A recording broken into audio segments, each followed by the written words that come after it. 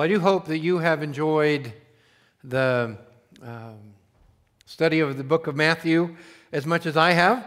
It has been a delight for me to see Jesus over and over and over and see his reaction to people and to see others' really reaction to him as well. As we have looked at the gospel, there have been at least 4 kinds of people who have interacted with Jesus. We've seen all 4 of them in action. The first is the group that we love to hate, the Pharisees. They are they are always antagonistic to Jesus. And when they see Jesus, there is always some kind of conflict. The last one that we saw, they traveled 60 miles to confront Jesus about the fact that his disciples hadn't washed their hands. It's like, hey, you had dinner, you didn't wash your hands, what's going on? Now, if there was ever a significant thing to talk to Jesus about, that probably wasn't it. Then the second group is the group of disciples. Now, we're much more positive about disciples. They're the ones that hang out with Jesus and they see him all the time. And the thing about them that I've come to notice is that they are always mystified by Jesus. He surprises them at every turn, so much so that the last time we saw them in action, they saw Jesus and they said, "It's a ghost." Now, they're always making guesses, but that one wasn't very close. The third group that we see interact with Jesus are the crowds. And the crowds are interesting because we see a different crowd in most every story. Jesus is a different place, there's different crowds. So crowd after crowd after crowd, and all of them surround Jesus, and he engages them in a positive and meaningful way most of the time. There have been a couple times when they've come to Jesus and begged him to leave because he scared them. And then the fourth group is the one I want to make sure that you don't forget about. And the fourth group is the outcasts. They are the ones that most people do forget about. They're hurt or ignored or cast away by the people who are on the inside. They're the tax collectors and the prostitutes, the sinners and the unclean. We last saw them in the preceding verses that Scott already referred to when the woman who was an outsider came and asked Jesus to heal her demon-possessed daughter. Jesus is always interacting with people who are on the outside. And I suspect that we have all 4 of those groups represented here this morning as well. I'm sure that, though none of us would admit it, there's a Pharisee among us who with your lips draw near to God, but your heart is far from him. And Sundays are for you a performance, hoping that people will recognize how religious you actually are. I hope there are disciples here, people who are trying to figure out Jesus, people who are routinely maybe frustrated by him or surprised by him, such that we have to continually go back and back and back and try and figure him out. Jesus will force those disciples to trust him in uncomfortable ways, and I suspect he's doing that for some of you. There is really among us, I'm sure, maybe most of us, would fall in the category of the crowd. We are those who follow Jesus around, and some of us with good motives, some with mixed motives. I don't know. Some of us are pretty convinced, some of us maybe not so much.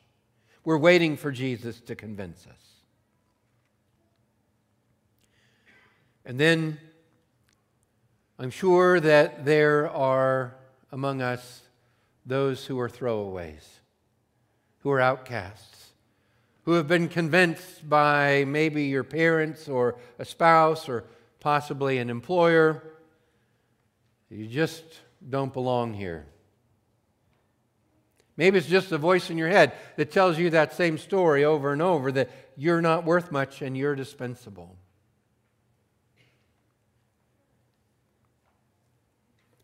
And while it's not that hard to imagine that there are some other people around here in those other categories, I want to encourage you to put yourself in the spot where you think you are and watch Jesus in action with people like you this morning. And when you do, you'll find that Jesus is generous and Jesus is lavish in His grace for everyone who will come. That is everyone then but the ultra-religious Pharisee who doesn't come. And so I want to invite you to take your Bibles and turn to Matthew chapter 15. I'll begin reading in verse 29. And in Matthew chapter 15, verse 29, we'll see that Jesus is generous with His compassion and with His love. So Matthew chapter 15, verse 29. Jesus went from there and walked beside the Sea of Galilee. And He went up on the mountain and sat down there. And the great crowds came to Him, bringing with them the lame, the blind, the crippled, the mute, and many others. And they put them at His feet, and He healed them, so that the crowd wondered when they saw the mute speaking and the crippled healthy, the lame walking and the blind seeing, and they glorified the God of Israel. Then Jesus called His disciples to Him and said, I have compassion on the crowd, because they have been with me now for 3 days and have had nothing to eat, and I am unwilling to send them away hungry, lest they faint on the way. And the disciples said to Him, where are we to get enough bread in such a desolate place to feed so great a crowd? And Jesus said to them, how many loaves do you have? And they said, 7, and a few small fish. And directing the crowd to sit down on the ground, He took the 7 loaves and the fish, and having given thanks, He broke them and gave them to the disciples. And the disciples gave them to the crowds. And they all ate and were satisfied. And they took up 7 baskets full of broken pieces left over. Those who ate were 4,000 men, besides women and children. And after sending away the crowds, they got in a boat and went to the region of Magadan. And so here we see something we think we've seen before.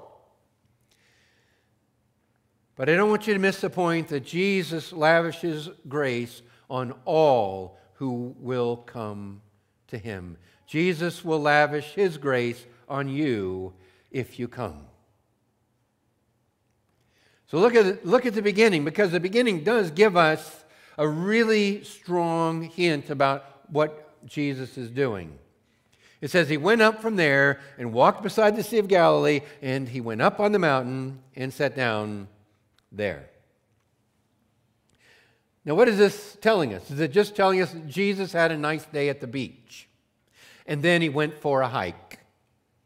Okay, I mean, a lot of us, I think, would read it that way. Like, he had a nice day at the beach and he went for a hike.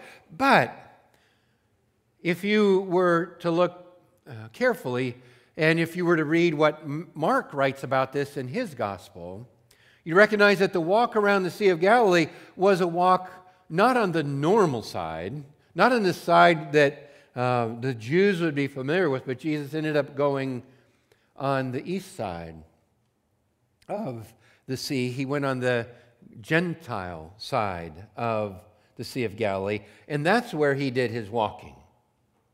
And then He went up on the mountain, and the mountain's nondescript, but He went up on the mountain and He sat down there.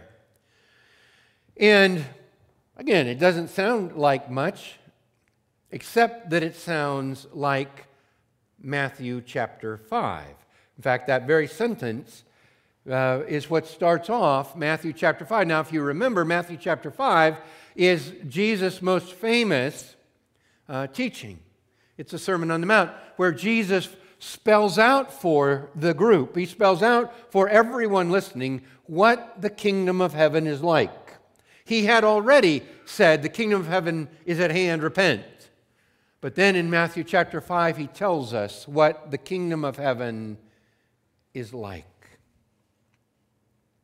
And so whatever is happening here, we have to connect the dots between Matthew chapter 5 and the kingdom of heaven and what's going on here when Jesus goes up on the mountain and sits down.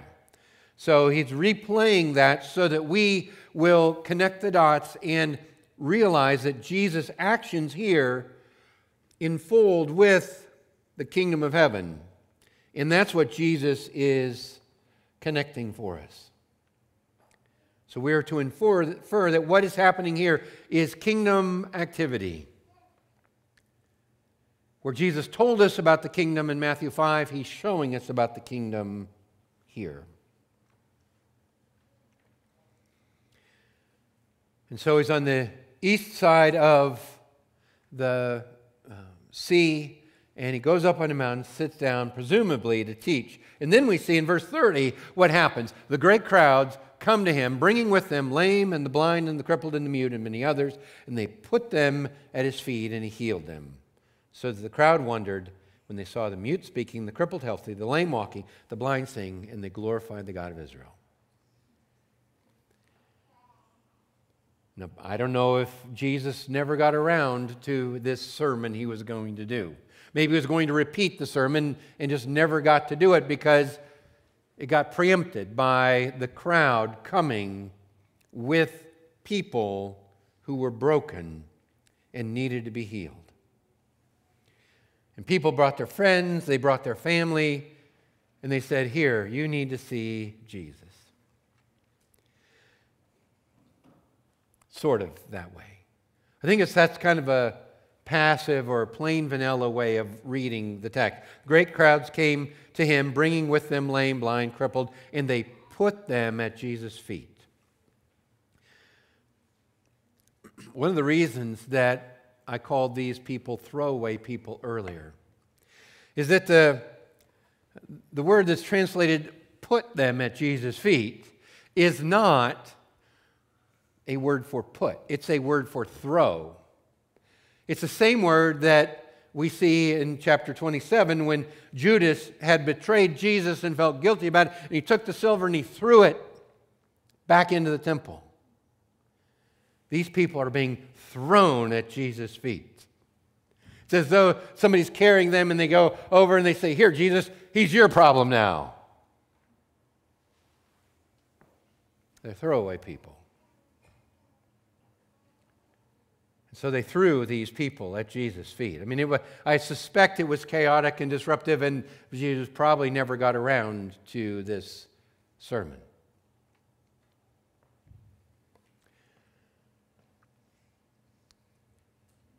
People threw them at Jesus, and I think you're supposed to notice the problems that the people had.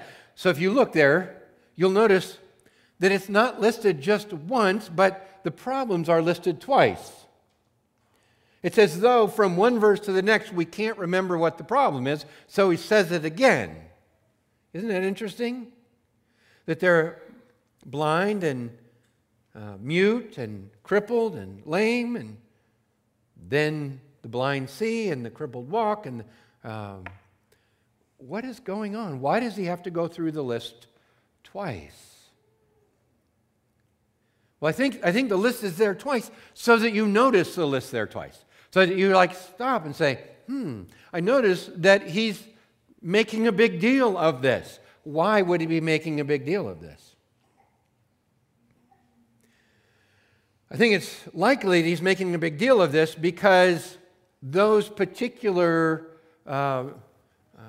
physical ailments are mentioned in the Old Testament. As a highlight, when you see this, you should look for the person who heals him to be the Messiah. Isaiah chapter 35 is the text to which it refers. And Isaiah 35, verse 4 starts this way. It says, "Say to those who have an anxious heart." Now, tell you what, you start that way, I'm going to listen. Say to those who have an anxious heart, "Be strong, fear not. Behold, your God will come with vengeance and with the recompense of God. He will come and save you. Then the eyes of the blind will be opened, the ears of the deaf unstopped. Then shall the lame man leap like a deer, and the tongue of the mute shall sing for joy. For the waters break forth in the wilderness, in streams in the desert." And it continues then down in verse 10, and it says, "And the ransom of the Lord shall return, and come to Zion with singing. Everlasting joy will be upon their heads. They shall obtain gladness and joy, and sorrow and sighing shall flee away." It's as though Isaiah is saying, pay attention. When you see the lame walk and the mute sing and the deaf hear and the blind see, someone special is going to be here. In fact, it says here, "Behold, your God will come." There will be this expectation that when that happens, when those kinds of healings happen, you should expect the Messiah. And that might be the cause for the crowd then to wonder, right? Your Bible says that, and they wondered.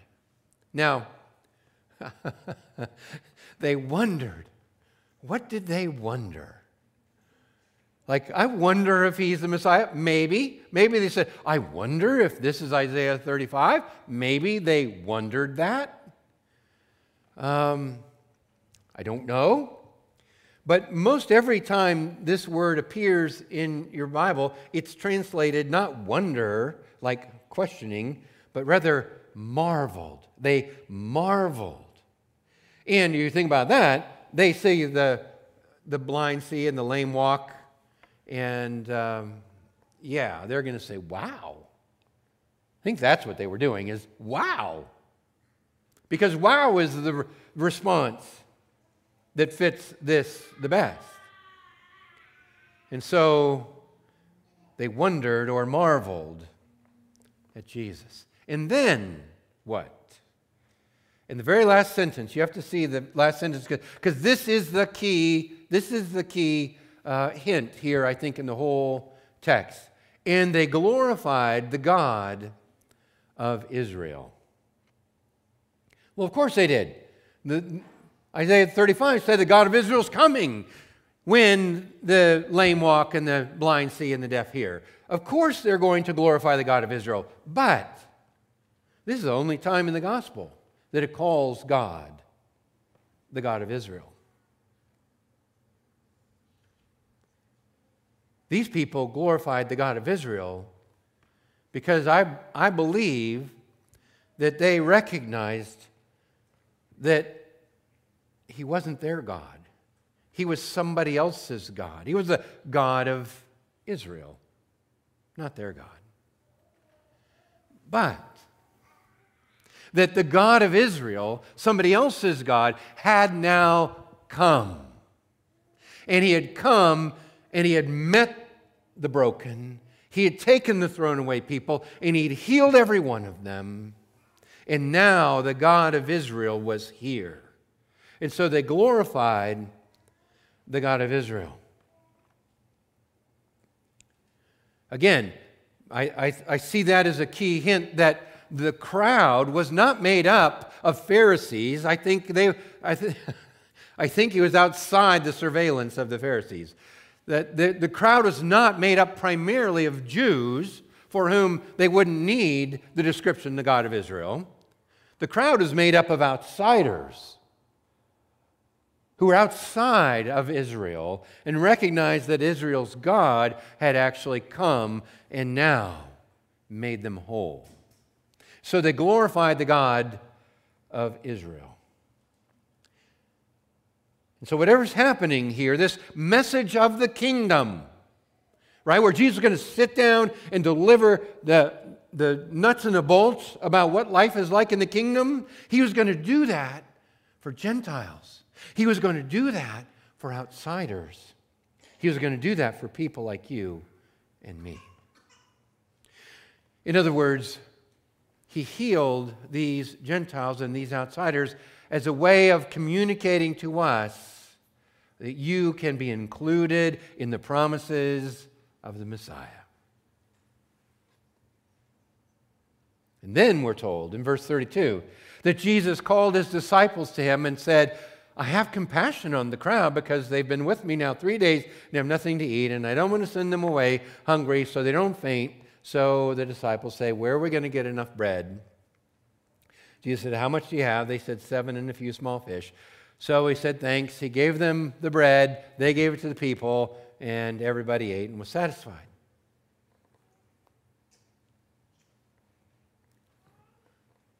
And there were 4,000 people, 4,000 men plus women and children. And again, I have to ask myself the question, why do we have the feeding of the 4,000? No one talks about the feeding of the 4,000, right? Because Jesus fed the 5,000. If he fed 5,000, what's so great about 4,000? Well, that's just small potatoes, right? So no big deal. But still, it's here. Why is it here? All 4 Gospels record the feeding of the 5,000. Only Matthew and Mark record the feeding of the 4,000. Why repeat this? I mean, and if you're going to repeat it, at least start with 4 and work up to 5, so then we're really impressed. Don't start with 5 and like, well, now there's 4. We've already seen Jesus multiply bread to feed thousands. We've already seen the disciples try and figure out the logistics. We've already seen leftover baskets of bread, haven't we? Why then do we need to hear about Jesus feeding 4,000?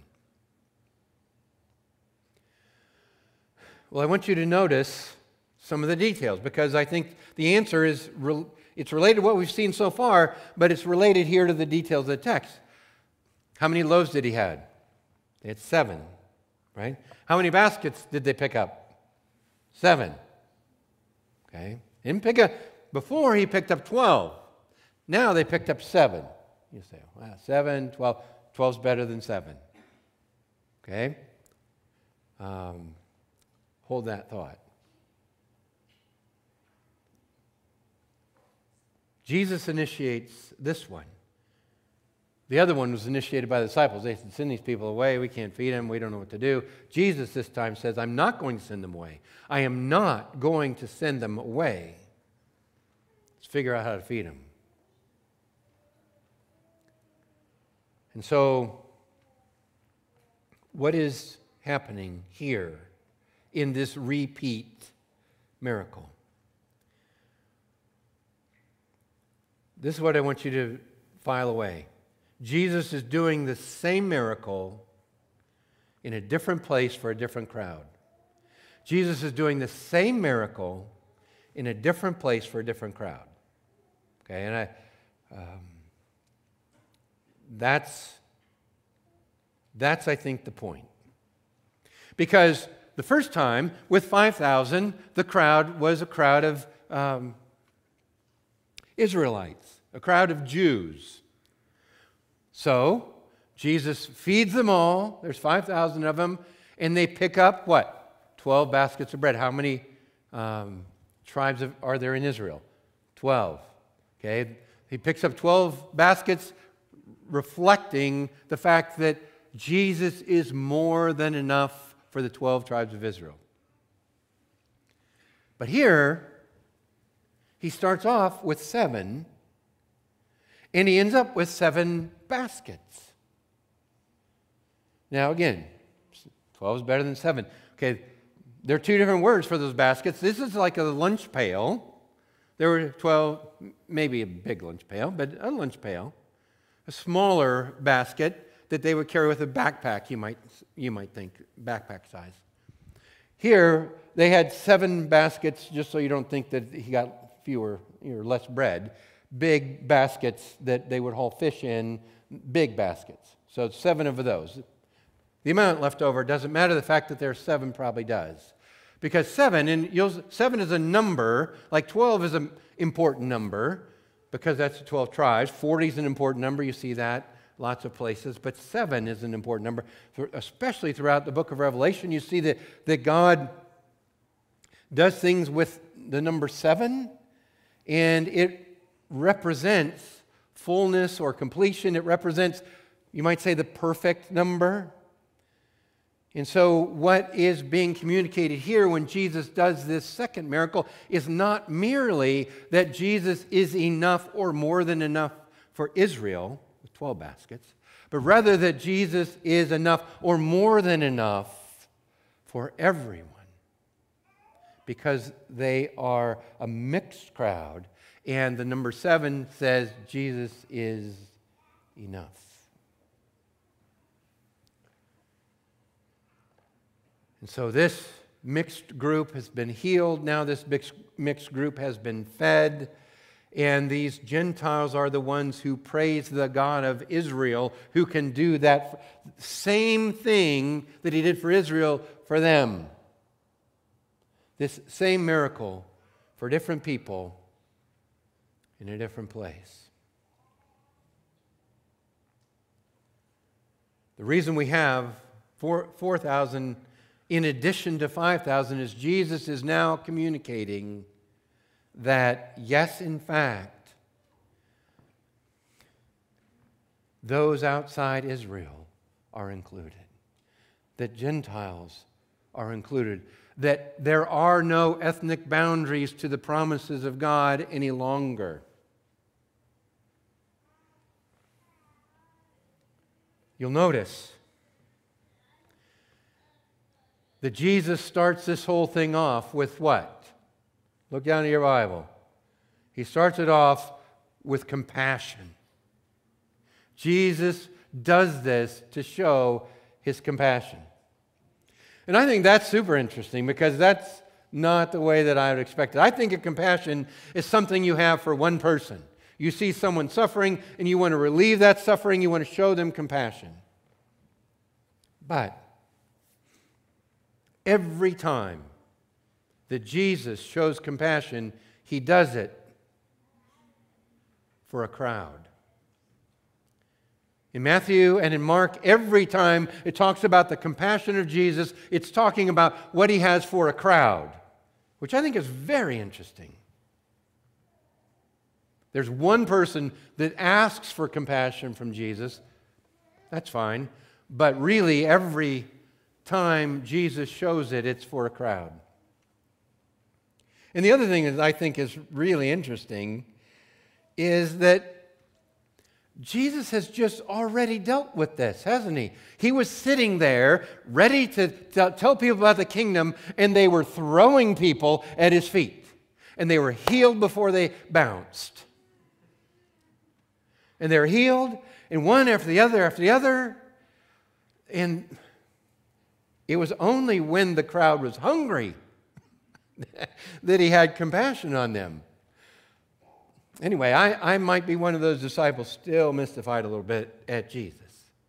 But I want you to realize, though, that I suspect Jesus he's able to look at a crowd and see things the rest of us can't see. I mean, we can maybe look at a crowd and see someone who's lame or somebody who has some other malady. That's one thing. But Jesus is able to look at people's hearts and recognize the problem is not the physical problem. I think even really the problem is not merely that they're hungry. But Jesus, in chapter 9, he had the same thing. They cast out a demon, and a mute man spoke, and everyone marveled, just like they did here in Matthew 9:33. The crowds marveled. Nothing like this was ever seen in Israel. That's the Israelite crowds. Now we have the same thing over here. All these people are thrown at Jesus' feet, they're healed, and everyone marvels. then there's this fight about casting out demons by the prince of demons. And then in chapter 9, verse 36, he says, when he saw the crowds, he had compassion on them because they were harassed and helpless like sheep without a shepherd. It really was their spiritual condition that prompted his compassion. And so Jesus then has compassion on the crowd. He feeds them, and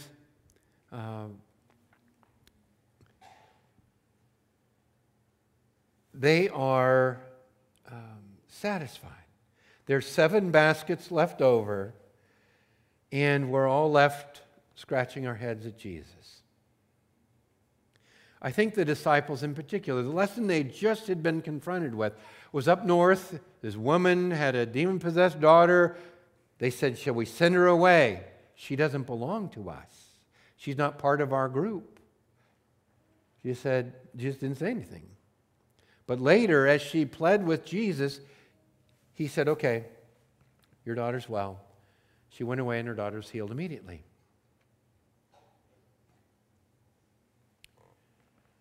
And now, this same lesson they're learning again, aren't they? Those people who are on the outside, Jesus will welcome them if they come. Those people who don't have part with Jesus, He'll now include. And let me just tell you, let me just remind you, all of us were on the outside at one time. Every single person starts off not belonging to Jesus. Every one of us started off at a distance, and we looked at maybe the other people who had Jesus, and we said, I wonder, if I come, will He accept me? Like the song we sang earlier. If I come, will He embrace me in His arms? Or will He know what I've done? Will He know that I'm not qualified? Will He keep me at arm's length because He knows I'm not worthy? We've all had to ask that question. And here now Jesus settles once and for all, both by healing them and then by feeding them, that the outsider is welcome with Jesus. And that's been the message all along. The hand-washing laws, they're gone. The Jewish customs are no longer necessary. Jesus is here. He goes north to heal this Gentile girl, only to remind everybody that sees it and hears about it that yes, her faith, even the faith of an outsider, can bring them in. And the crumbs that Jesus gives are enough. And then you have the Gentiles flock to Jesus to get healed, and then they're fed with the same heavenly bread that's available to the Jews. This is the key. They're fed with the same heavenly bread that the Jews received initially. And so the hospitality of Jesus extends beyond just those who are religious. The hospitality and generosity of Jesus is for everyone who will come. The out-group is now in. The broken are now made whole. The hungry are now fed. And the door is open to all who will come. The qualifications are not the qualifications of the Pharisees, that you wash your hands and you do the sacrifice and you get it all buttoned up. The qualifications are simply your brokenness and repentance. If you are broken and you turn to Jesus, He will embrace you in His arms. The only thing that stands between you and Jesus is your willingness to come to Him. Now, this feast in the wilderness, points us ahead, doesn't it, to another feast, to the great feast in heaven what Revelation describes as this wedding celebration between the Lamb, or between Jesus and His church. You see here in this text, the great cause for celebration is not that 4,000 people or more ate a meal and then got hungry again. The great cause for celebration is that this is a picture of the generosity and hospitality of Jesus that will one day welcome all of those who will come. There will be a heavenly feast where you will be with Jesus, and you'll never be hungry again, and there'll never be a tear again. So Jesus offers us this invitation.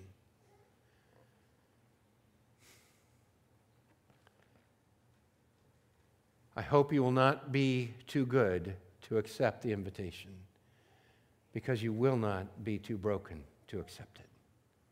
He will accept you when you come.